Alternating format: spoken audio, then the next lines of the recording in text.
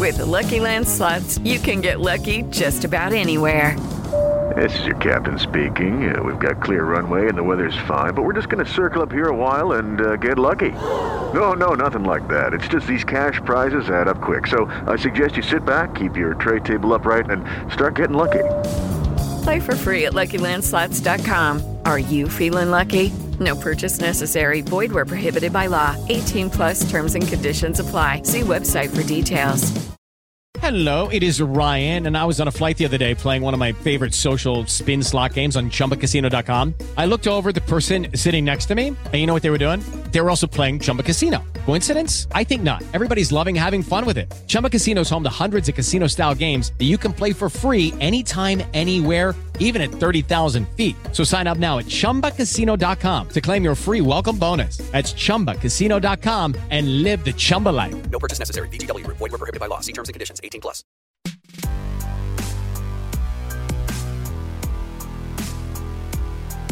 Hello, everyone out there. Welcome to another episode of Deadline's New Hollywood podcast. My name is Gino Ray Ramos. I'm Amanda Nduka. And this week we have Tony-nominated actress and star of the upcoming film Yellow Rose, Eva Noblezada, who was amazing. I'm sorry. Guys, I'm gagging. We just finished talking to her and we both were like, this was a great one. It was so unexpected, but it delightfully was unexpected. Yeah, so she's in this movie, which I really liked. It's called Yellow Rose, like you said. It's about this girl who, she's a Filipino girl living with first generation. Her mom gets picked up by ICE, and she also has aspirations of being a country singer, which is really interesting. Yeah. But her mom gets picked up by ICE. So basically the movie is sort of navigating how she's trying to find her footing in this country world and also in the real world, being an undocumented person. So yeah, and it's like she's basically on the run. Yeah. And it's in Texas. Yes. As you guys know, me and Amanda are both from Texas and from Austin. Yeah. Diane Paragas directed it. Lea Salonga, who is a Filipino legend, who also, Eva played Kim in Miss Saigon, and Lea Salonga originated the role. The most recent. Yeah. Oh no, not the most recent. In London. It was her first big gig. Yeah. Okay. But just to see, it's so interesting. We talk about how it was like working. Yeah. Dina has seen the play. I think you've seen the play more than once. I saw it. Yeah. Yeah. I've seen it. I saw it a long time ago, and then I saw it recently in LA. I think it was nice exchange about, and that's really interesting. And I think everybody's gonna enjoy it. And yeah, she's a gem. Like we already told that she's gonna do big things. She's great. I really liked it, and I'm looking forward to you guys hearing this one. Yes. So without further ado, here is Eva.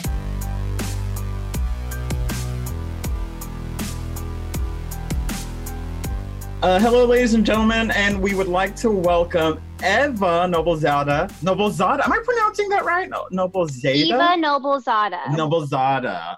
To the New Hollywood podcast. Thank you for joining us, Eva. Welcome. Thank you for having me.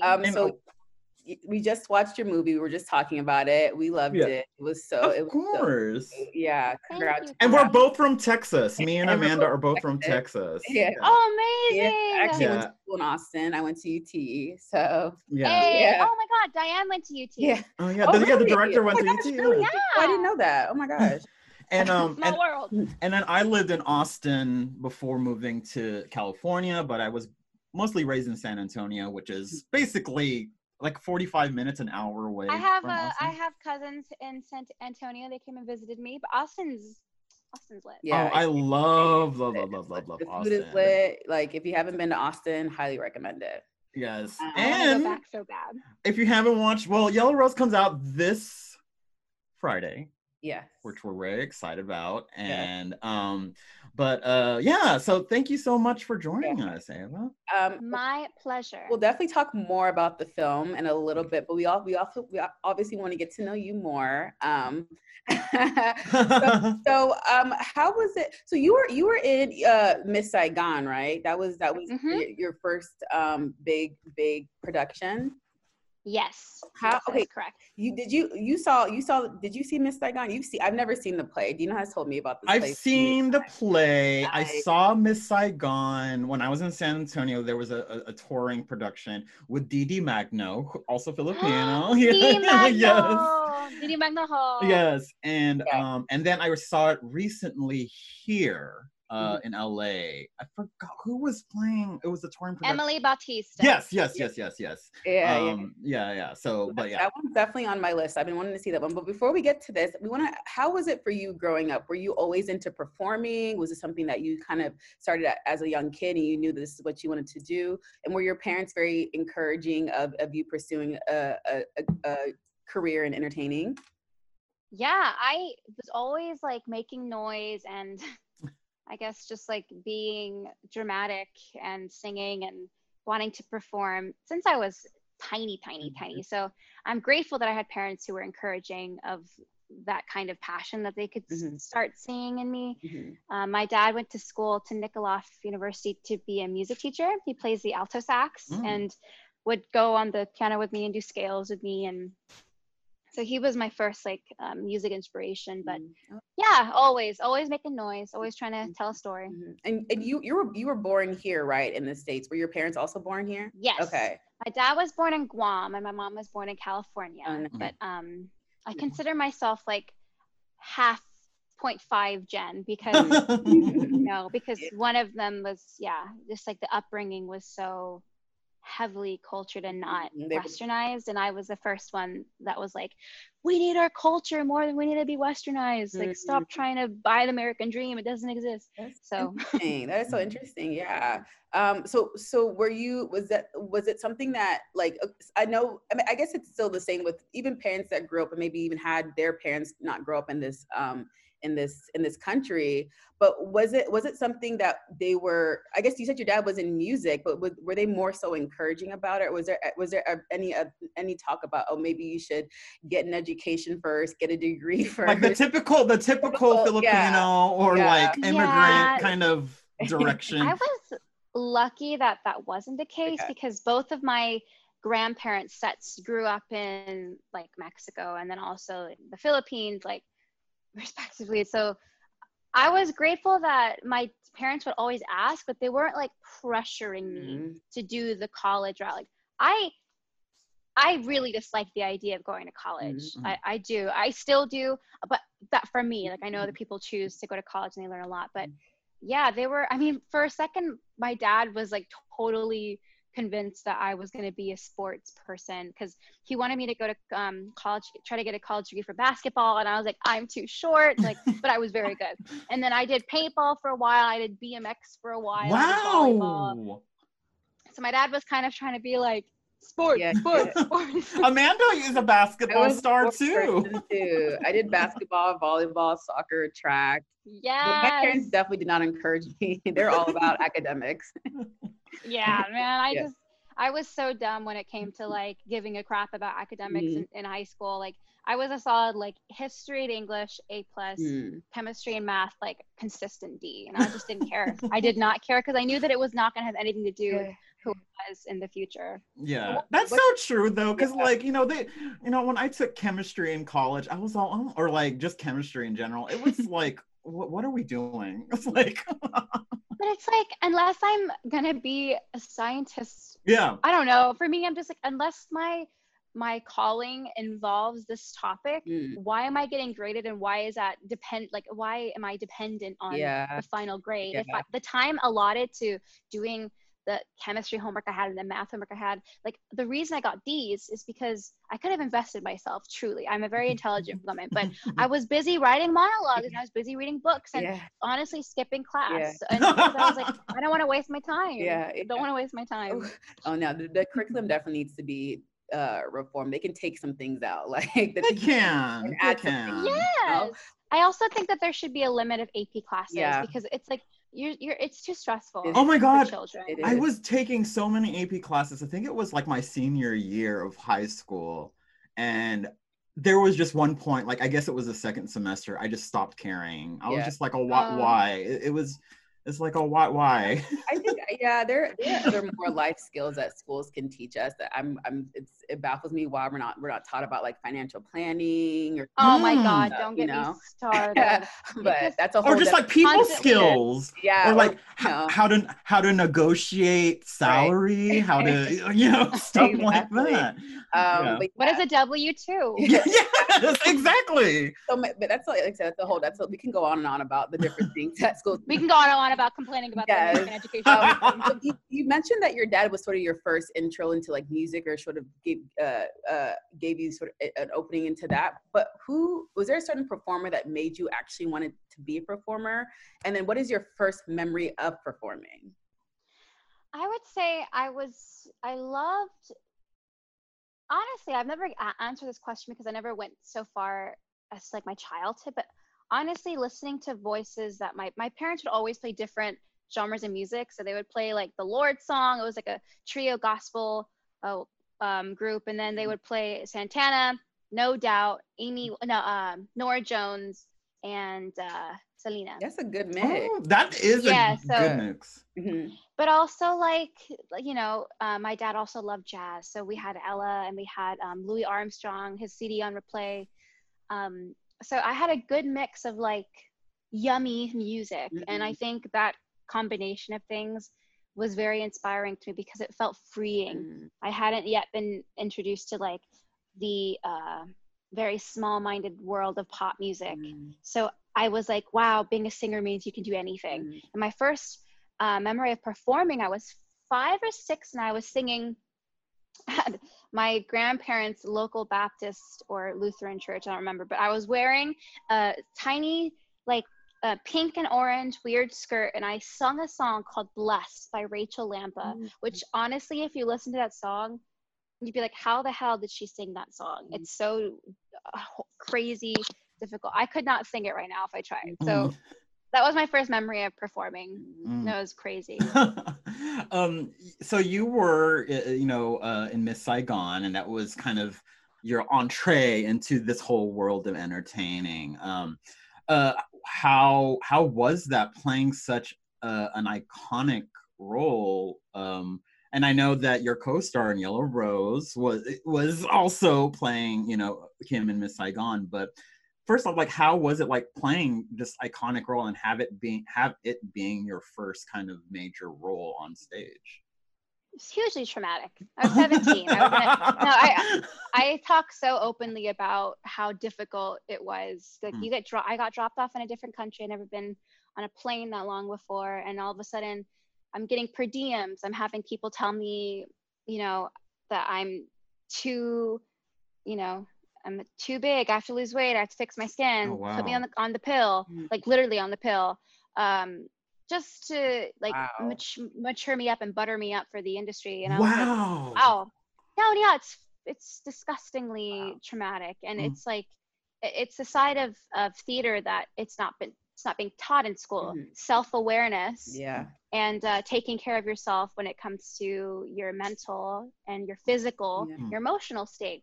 How can I do my job well if I can't take care of myself? So yeah, it was horrible.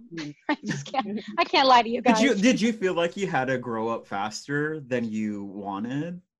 Absolutely. I mean, I feel like, I don't know how it is for like TV kids who like grow up. That's different. That's a different type of fame, but this is like you're living alone. You don't have any mentors, you don't have anybody checking in on you, making sure you're okay.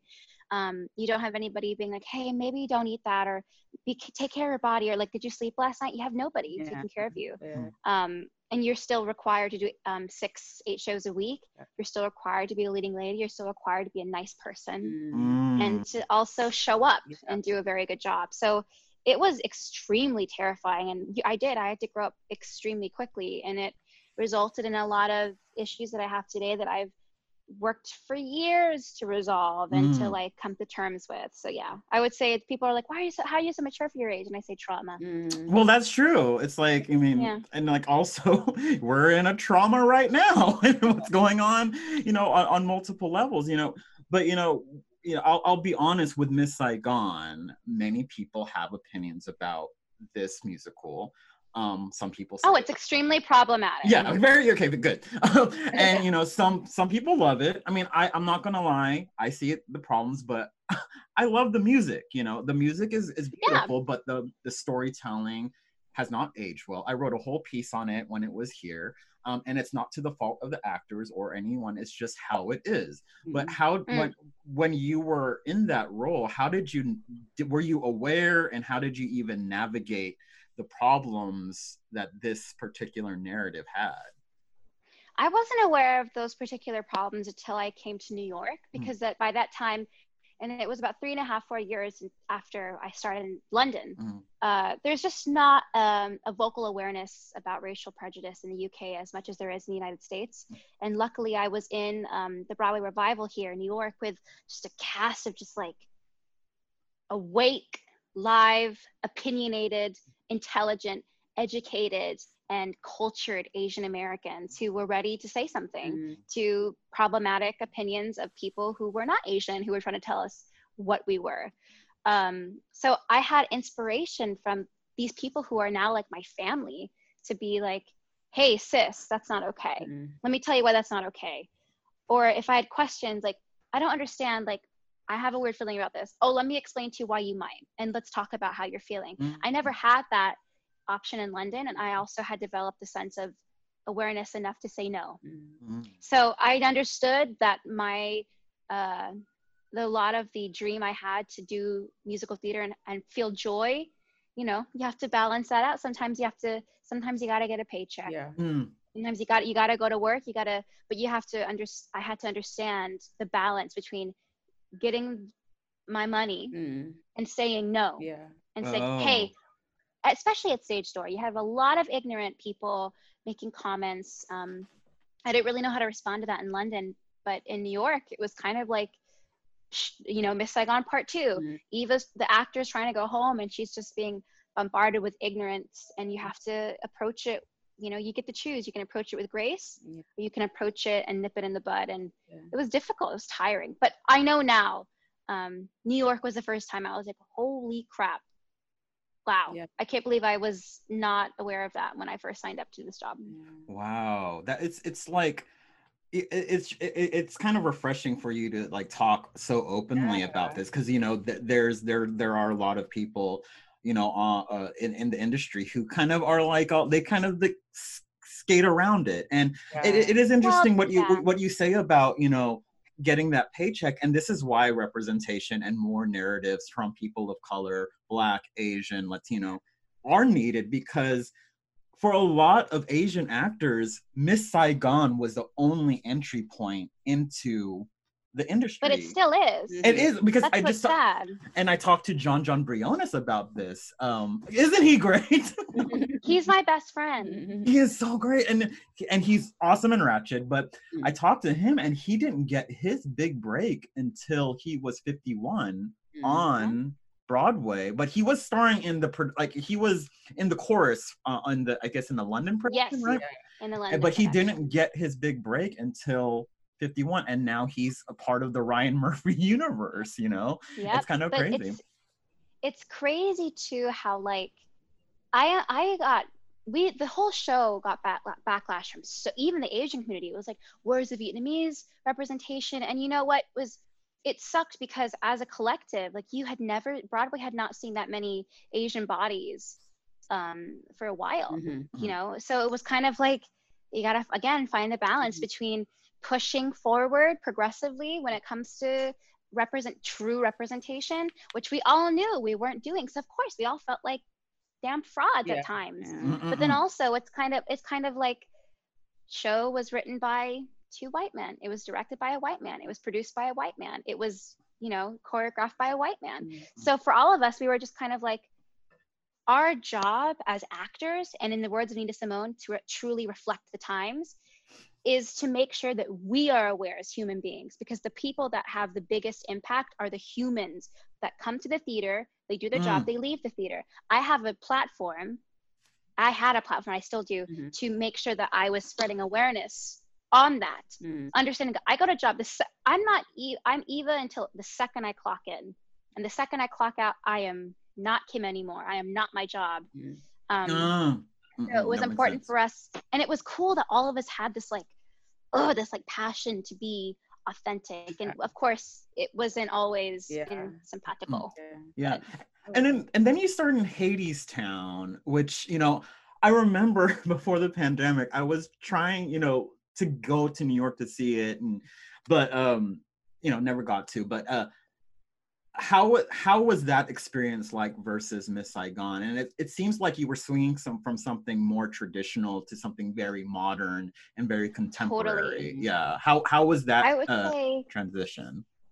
It was amazing. Hadestown is one of my favorite musicals, and I'm still pinching myself at the fact that I get to be a part of this amazing and tiny family of a show.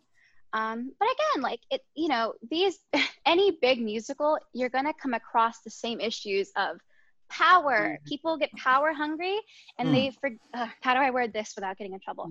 People get power hungry. just say it. and they forget who's doing the work. And sometimes it takes a lot of strength to sit down with yourself and go, ooh, okay, why am I exhausted? Why am I coming to work feeling anxious and sad? Why am I leaving work feeling depressed and not energized and full of joy? Why am I? So I had to ask myself the same questions in Hadestown, just because it's the same, you know, just because it's a magical show about being together, you know, we can't always, it's just like, people always think that like the actor is the character is the actor. It's like, no, the actor is the actor. The characters, we can't always think that the message of the show is always the message of the show behind the scenes. It's still a business. It's still a selling product, and we're still bodies. You know, sometimes we think that we're irreplaceable. A lot of the times, to most people who are in charge, we're not.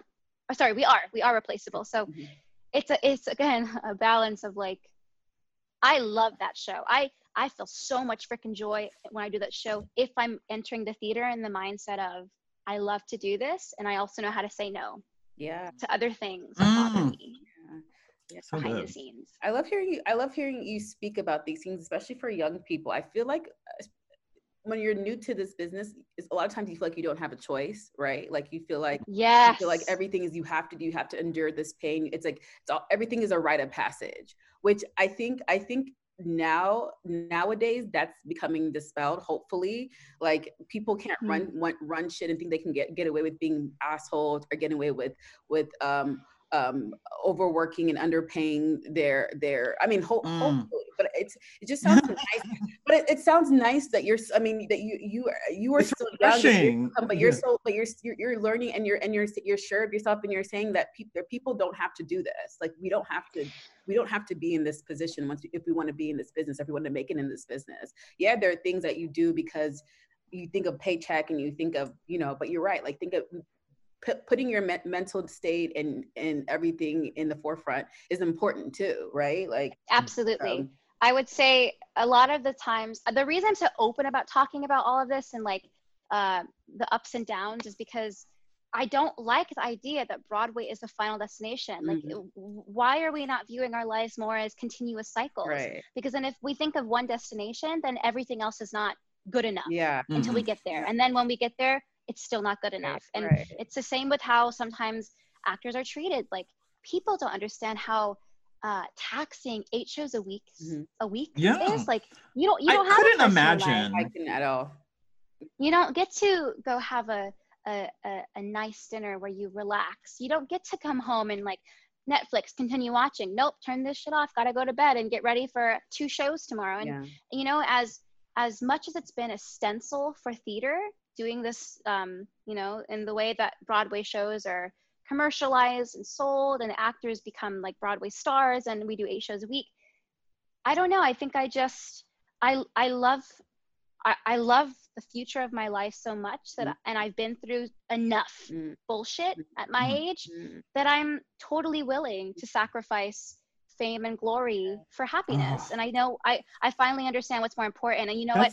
I don't actually care.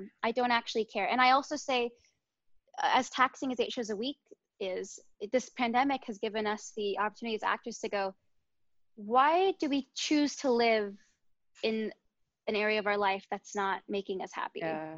Oh, like, God. shouldn't art be a magical exchange between you? And the bonus is the paycheck. So why is the only thing I'm thinking about the paycheck? That's something's wrong. I gotta realign. Yeah, no, that's so true. I mean, for some reason I just started following. I didn't know Iman, the supermodel, was on Instagram, and I started following her. She posts these like very inspirational things, and she's like, "Oh, you don't have to stay in a toxic cycle." And it's, you don't have to stay. Yeah, and I think a lot, especially I guess like people of a certain generation, people of color, especially women of color, anyone who's like been marginalized, think that you have to stay because you don't have a choice, and that's really it's also the stupid like thing that people say. It's like, you should stay because you should be grateful for this opportunity. Yes. And this is why I wish sometimes I could like be a lecturer at a university, even though I feel like my lessons would be extremely problematic for like old school parents and people. Like, I sometimes wish I can go in there and be like, being a triple threat does not guarantee you a job. Getting a BFA does not guarantee you a job. Like, right. You don't have to sell your soul to an industry where deep down it doesn't give a shit about you at the end of the day. It gives a shit about what you can do for 2 hours in your day. Oh God. It doesn't give a shit about you the second you wake up. Well, I do scream, and then everyone's like, she's crazy. No, I mean, that's the message, I think, and I hope people like take from the podcast. Like, you're right. Like, you don't have to. I think people thought that you used to. This is what you have to do, but you really don't have to. And I think that's changing. Yeah. And like you said, this like theater doesn't have to be your only destination. Like, you obviously you've made this transition to camera, being on camera with Yellow Rose.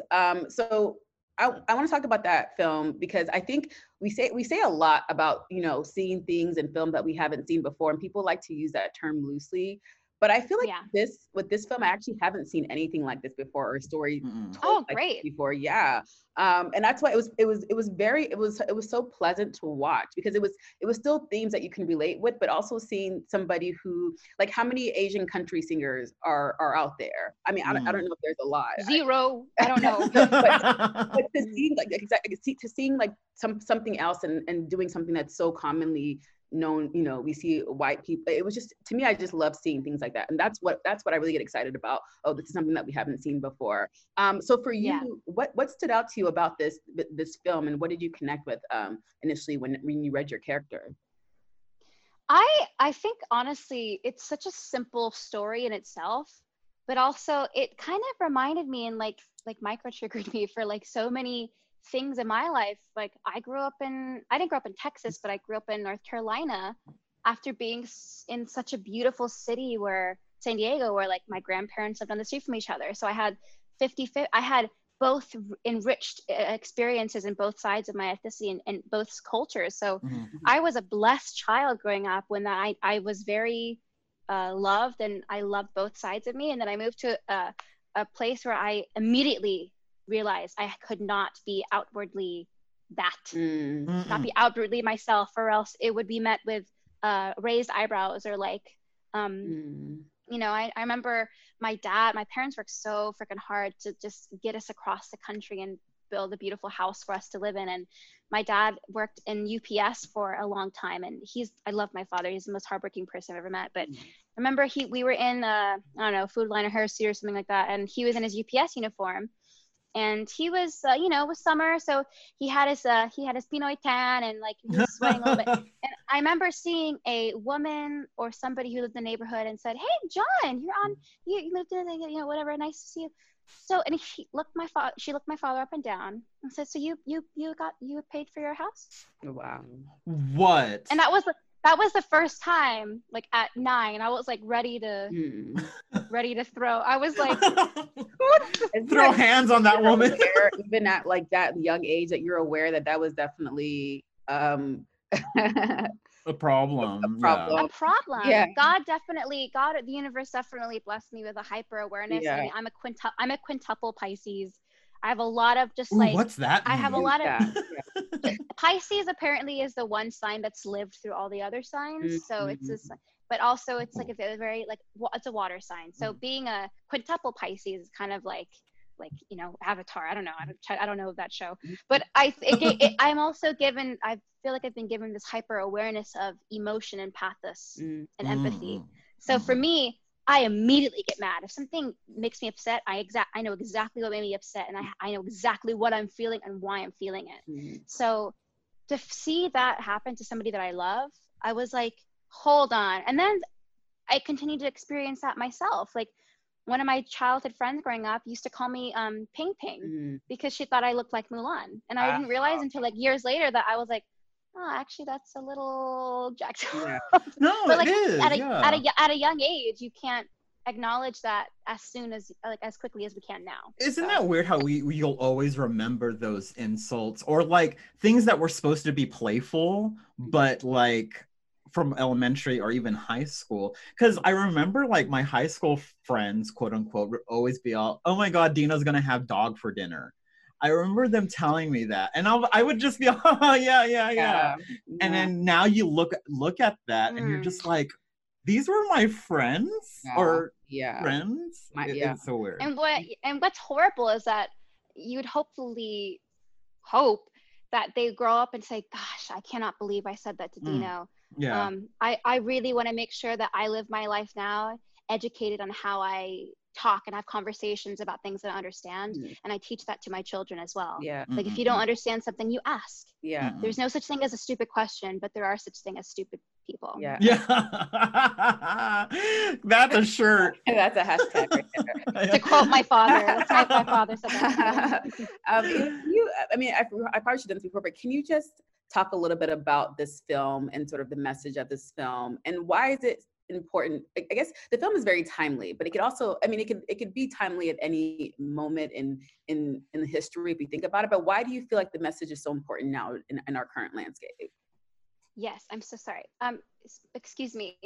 Can you please take the chicken out of the oven? I'm so sorry. Let's keep that in. Freaking out. I'm just freaking out. I'm just because I'm stuck and I can like smell it that it's cooked and I'm like just no, it's okay. We like it to be very candid here, so we keep things here. Great. It's been a very long day of press. So I'm just making sure that I'm being focused and nothing burns. Yeah, good. Save that chicken. But yeah, save the pollo. I would say Yellow Rose to me, depending on how any human decides to come into the theater, it could be political, it can be problematic, it could be, it can be a story about country music, which I don't think it is, but I would just ask and pray that people leave their political ideas at the door, so that they can experience a story about humanity. And that's exactly what Rose goes through. She's a normal, a regular schmegular girl. Yeah. And the only difference is that she's going through, well, actually not difference. I feel like a lot of kids her age go through an identity crisis. Right. Like, who am I? Yeah. What is this voice telling me that I want to do this? Do I ignore this or do I like play the game? Yeah. And then on that she's dealing with, so the thing that sort of sets the events off is that her mom gets picked up by ICE. Yes. And like, that's sort of what, So she's dealing with the, having to be without her mom. She's still 17. She's young, having to navigate, a world without, being undocumented, not being, and also like she realizes too, I think the severity of the issue. She goes, why did my mom never tell me this? Why did my mom never tell me that the paperwork that my dad filed before he passed away does not apply to us? Why did, and then she realizes, oh, it's out of fear because this country, the state, the city doesn't want me as much as I want to be in it. So it's an identity crisis in both like who she is as a young woman and who she is as a young woman of color. And then now who she is as a young woman of color who's homeless. Yeah.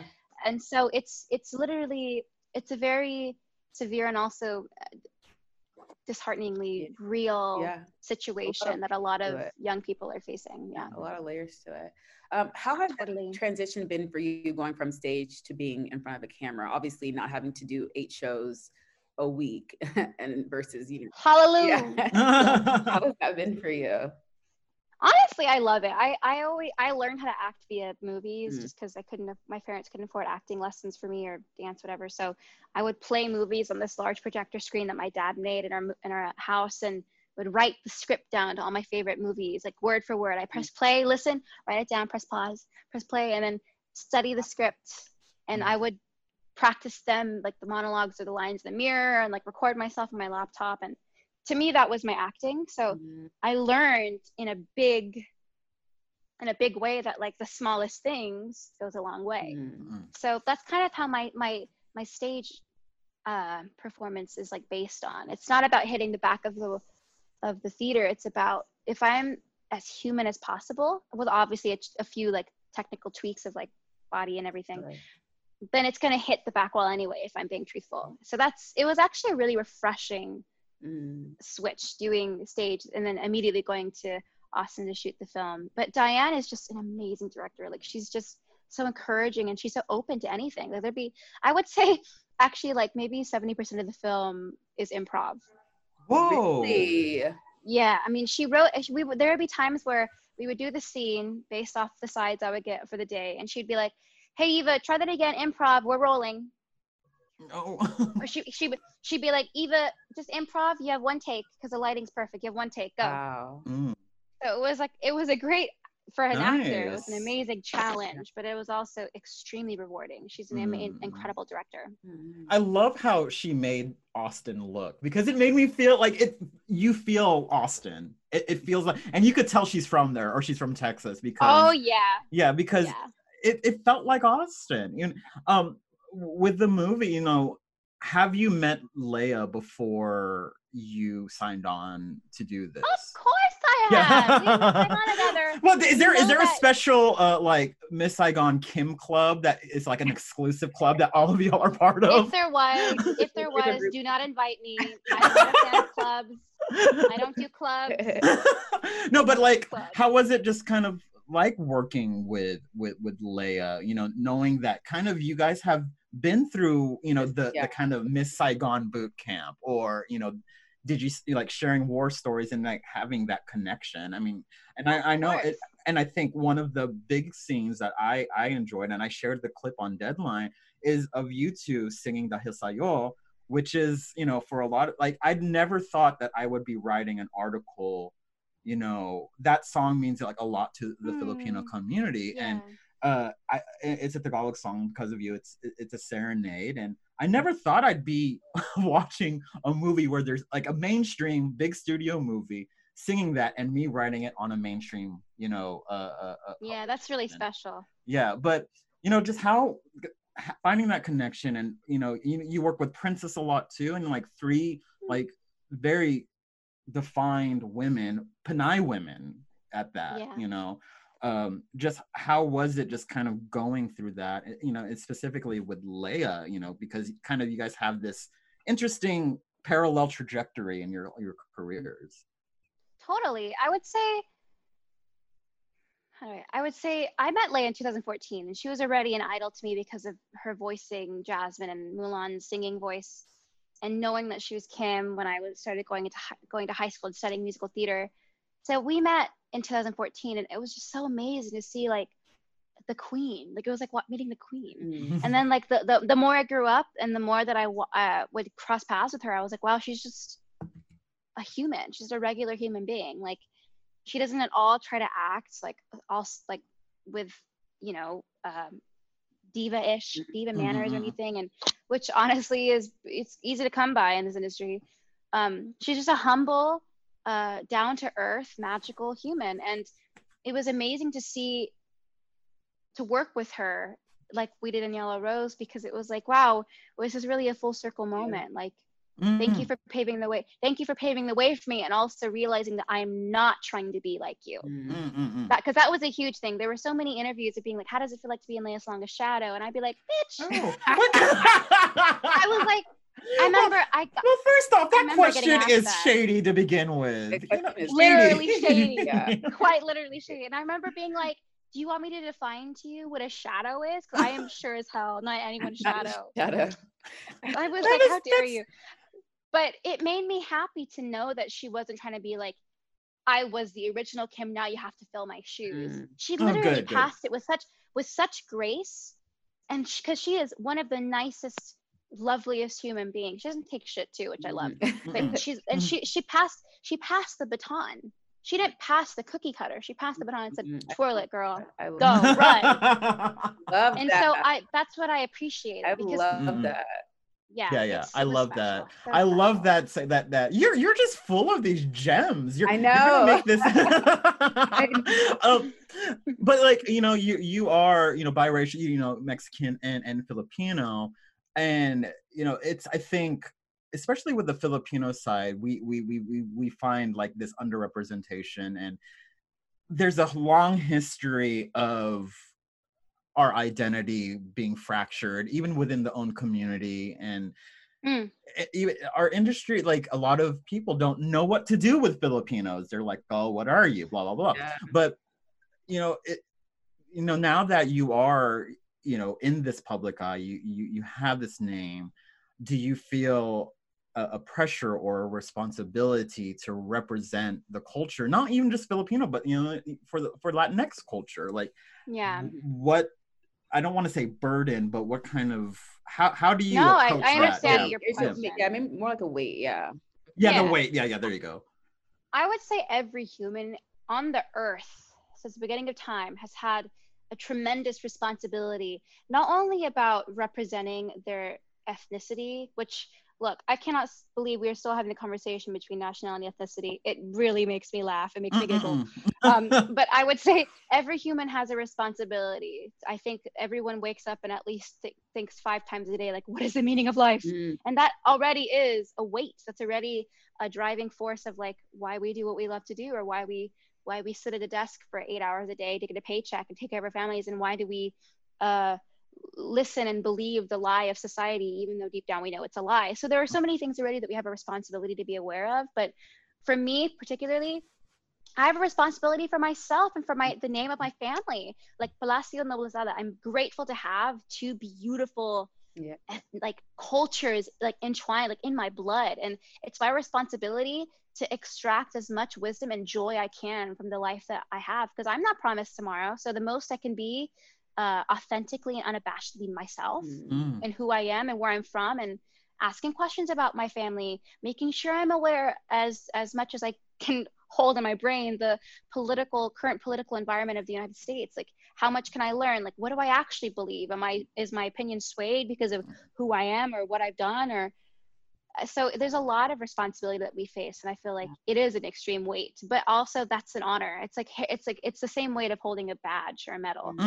We have to be proud of that. But it's definitely not easy. I mean, I'm trying my best to break down capitalism in the United States. I'm reading like 2 books right now, one called Braiding Sweetgrass and another one like Blood and Government, about imperialism and colonialism in the Philippines. And it's like I'm trying to like learn so much right now, and it's a lot. It's a lot. You are already wise beyond your years. I know you're. I appreciate that. You're making me feel like I'm not doing enough. No, but I love seeing it. I love seeing it. It gives me hope. We definitely need more people. I know. Like you. Yeah. So what's next for you? What can you tell us that either has been announced that you want to talk about, or projects, or you can give us the tea, the things that are not announced if you want to. Deadline. I'm not gonna lie, you're gonna laugh so hard. No, don't. First off, I'll start with a good one. So I have a podcast called the Amarillo Project. It really just hopefully encapsulates my chaotic energy. I call my friends, we get kind of tipsy, we talk about a certain topic. So I'm announcing the kind of theme of season 2 in a week of the Amarillo Project, so that'll be on my socials. But also right now at the moment, because I have like not really any desire to go back to doing 8 shows a week. Oh, okay. Okay. I'm learning. And actually learning very quickly. I never took my own horn, but I'm extremely good at what I'm about to say. I'm trying to train myself and my performance skills to be able to get booked for corporate and like showy gigs for pole dance performance. Yeah. I'm not gonna lie, like.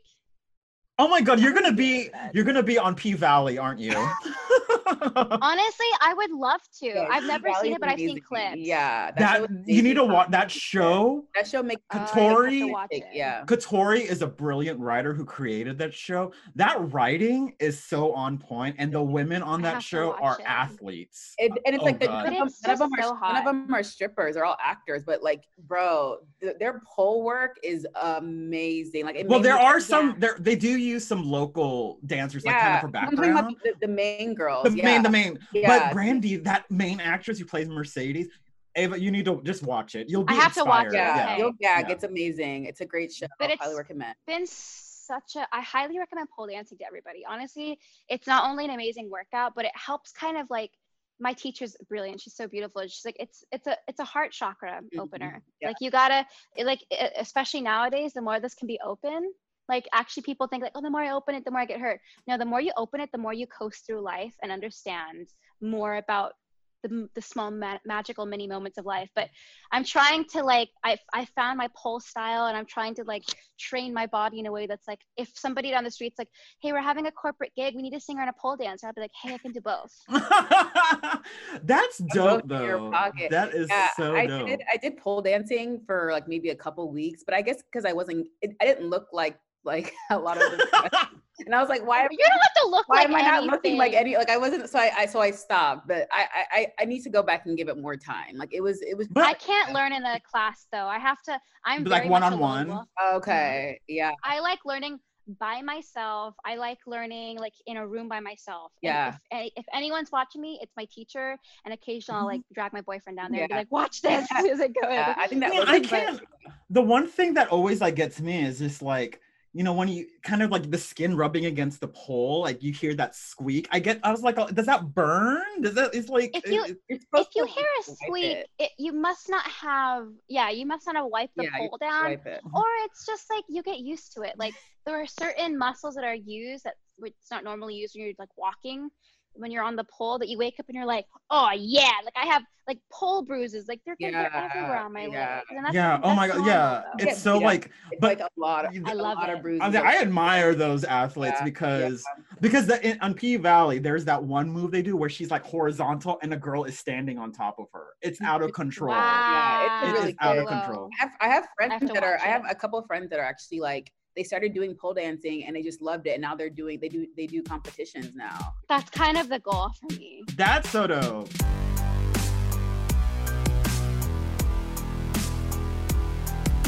So we like to end our session with this segment we call the FAQs, or the facts. Just really fun questions. Okay, so your first question is, if you could star in a film adaptation of a musical that hasn't been made into one yet, what would it be? Hadestown. Oh my god, that's honestly, so dope. Yeah. No, but I'm not trying to be shady, because sometimes what they do when they turn musicals into movies, they're like, thank you cast so much for doing all the hard work. Now we're gonna cast celebrities who can't sing. Thank you so much. Okay, Les Mis. I'm just joking. Look what happened with Cats. Oh, look what happened with Cats too. Case in point. I went to the premiere for that. I loved Cats. I actually really enjoyed Cats. You like Cats too, Dino, didn't you? Well, there's a reason why I like that, Cats. And we can't say why on air. Okay, we'll tell you why when we stop recording. I think I can guess. Yes. I'm trying to read you. I think I can guess. Is it nasty? Yeah. No, but I would say Hadestown. But I think it needs to be an animation. It needs to be a really good animation. They're not going to encapsulate it. I mean, it's perfect on stage, but it's going to be also perfect if it's animated. But please let me play Eurydice. Like, why would you not give me the role? Well, we're going to put that out into the universe. Yeah. And animation is hot right now. It is. You know why? Animation is hot right now. And it's pandemic proof. And it's pandemic proof too. Okay, so this is a new question, because I've been asking this for our past couple of guests, because I love this question. So one has to go. Beyonce, J-Lo, Rihanna, or Janet Jackson. One has to go. J-Lo, bye. I mean, what? You're the first person to answer that question so quick. I know. I'm sorry. You said Beyonce, J-Lo, Rihanna. and Janet. OG Queen Janet Jackson. Okay. So yours question makes the most. I mean, no shade to J-Lo. She's great, but No, it would be J-Lo for me too, though. So I can. No, me It's too. a horrible question. Yeah, it's a bad question. Okay, if you could only sing one song for the rest of your life, what would it be? Uh-oh. I mean, honestly, the only song that gets stuck in my head more so than the average song, which bothers me that it does because I don't actually like it, is Sisqó's Song. I always end up like it's so percussive. I just always get it in my head. Yes, it's like a good, love. It's like a good like shimmy song too. It is like if I'm in a bad mood, like if you play it Yeah. Exactly. It is a good, and it's also That's a good one. karaoke song because it gets everyone hype, you know. And there's good vocals in it too. Like That's true. Sisqó had some great vocals back then. Oh yeah. I mean, the music video though cracked. Yes. I remember they had the musical, like not the musical, Song the musical. No, Sisqó. And then there was a remix with Foxy Brown, and I got so excited when that came out. And there was like a remix, and then they made a video with it. Yeah. It was during that era when they would always make a remix. Videos. Yeah. Like you guys remember MTV Spring Break Week and like he did like a I think Sisqó Song is like the epitome of MTV Spring Break. There was like a thong. I was gonna say. Yeah. There was like a thong song or something. I remember that. I remember I had to change the channel anytime the video came on because my parents did not want. Your parents weren't having it. Your parents weren't having it. You're like, what is this? Yeah, exactly.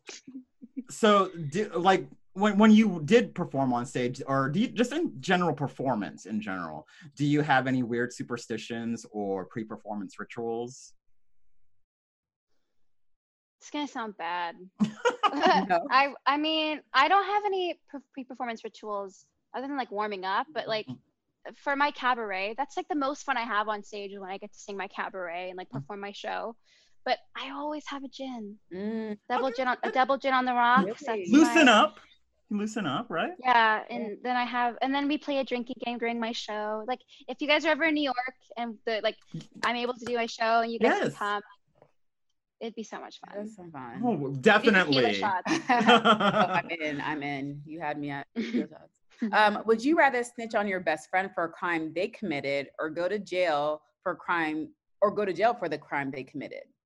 Oh, go to jail for the crime they Really? committed. Oh, look at you! You are such a good person. Snitch on my bitch. I would Oh never God, girl. I mean, that's a hard. I'm kind of shady. I'd be quick to be all, okay, it was her. It was her. Well, because this question doesn't specify what you would do. So if it was like 2 nights in jail, Yeah. Okay. If it was Maybe like, I should have been more specified specific. Yeah. We should have been more Because if you specific. were like, if they killed someone and they went to prison for 10 years, I'd be like, no, she killed someone. So think about what she's done, and I'll visit her. Yeah. And make sure If it was okay. like she stole from the mall or something and had to like mall. Didn't we all? Yeah. Did I? Didn't we I all don't steal think from the mall? I did I steal. don't. I was always too like a scaredy cat, so I never stole anything. No, I stole from the mall. Yeah. Yeah. I mean, Nothing big. I remember. I stole a pair of panties once from Target. And I Oh felt my really gosh, girl. You got My used to be so sister scared. got caught stealing at the on an Air Force base at the base exchange, you know? Not She at got the in- Air Force Base. Yeah, she got Why in did you huge choose to go trouble. there? No, my sister did not. My sister and my I friend. know. I'm Yeah. like, why would you go? I know. Let's be nasty today. Let's make bad decisions. Let's go to the Air Force Base. That was a bad decision. I mean, I But also, remember. the Air Force Base is a town in itself. Yeah. Like, it's like, isn't it like self-supported and Yes, self-contained? it is. Like, wouldn't you rather steal from like a high, like I don't know, like like a Target, like Walmart. panties from a Target. Okay, sorry, Target. Sorry. I'm not Don't steal sorry. from Target. Don't steal from. Don't. I do steal. remember we did. I remember when me and my cousin and my sister were like in Vegas once, and like, you know that casino Circus, and we would always steal prizes from, you know, stands. That's stupid. Wow. And that's Vegas. Or the okay. vending machine. You guys ever shook the vending machine and tried to like get a free like my peanut butter crackers? I can't maneuver that like that, because that's, you know, trying to reach up Yeah. or like shake it. But I would get excited when it would be bonus and you would get 2 for the price of 1, because, you know, 2 honey buns for 75 yeah. cents. yes. Honey buns. Okay. Our final question is, we ask this to all our guests: is there an underrepresented voice in the industry, whether actor, writer, producer, singer, creator, that is not in the mainstream that you think people need to know about and you want to give shine to? Underrepresented. I'm not sure. Or just someone like who just like, is awesome. Okay, I like to brag about this particular person. His name's Reeve Carney. Okay. I think he is the absolute shit. He has an album called Youth is Wasted. It's fucking amazing. He's like should have been nominated for a Tony for Hadestown, but people decided to be goofy and to not take that year seriously. I'm looking at you, Broadway. That was shady as hell. I don't care. I literally was in all the interviews. I was so mad. They're like, "How are you feeling? How are you feeling about being here today?" And I was like, "Honestly, I'm annoyed. My leading man should be standing here next to me, also nominated, but somebody made a bad decision up there." But also he has there's just so many amazing projects that he's working on. But I think he has one of the best voices and one of the best shows when he does his performance I've ever seen, and I've seen a lot of them. So he's amazing. Yeah. Well. Oh my God, Eva! Thank you so much. I mean, honestly, thanks for having me. This was like. Today has been kind of shitty. Well, this whole week, and it's only Monday. But has been a very refreshing conversation, it has. From you guys as well. I really appreciate you guys. I'm happy that we met you. Congrats. Girl, you're gonna do amazing things. I can already tell. Yeah, you are. So, and we're gonna come see you in New York at your cabaret. In the future. You guys are gonna have to get an Uber back because I love drinking with my audience. Girl, we are in there. We're there. Thank you so much again. Thank you so much.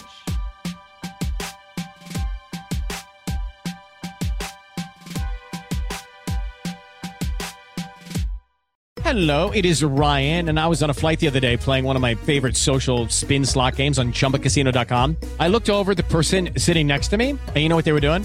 They were also playing Chumba Casino. Coincidence? I think not. Everybody's loving having fun with it. Chumba Casino is home to hundreds of casino-style games that you can play for free anytime, anywhere, even at 30,000 feet. So sign up now at ChumbaCasino.com to claim your free welcome bonus. That's ChumbaCasino.com and live the Chumba life. No purchase necessary. VGW. Void where prohibited by law. See terms and conditions. 18+.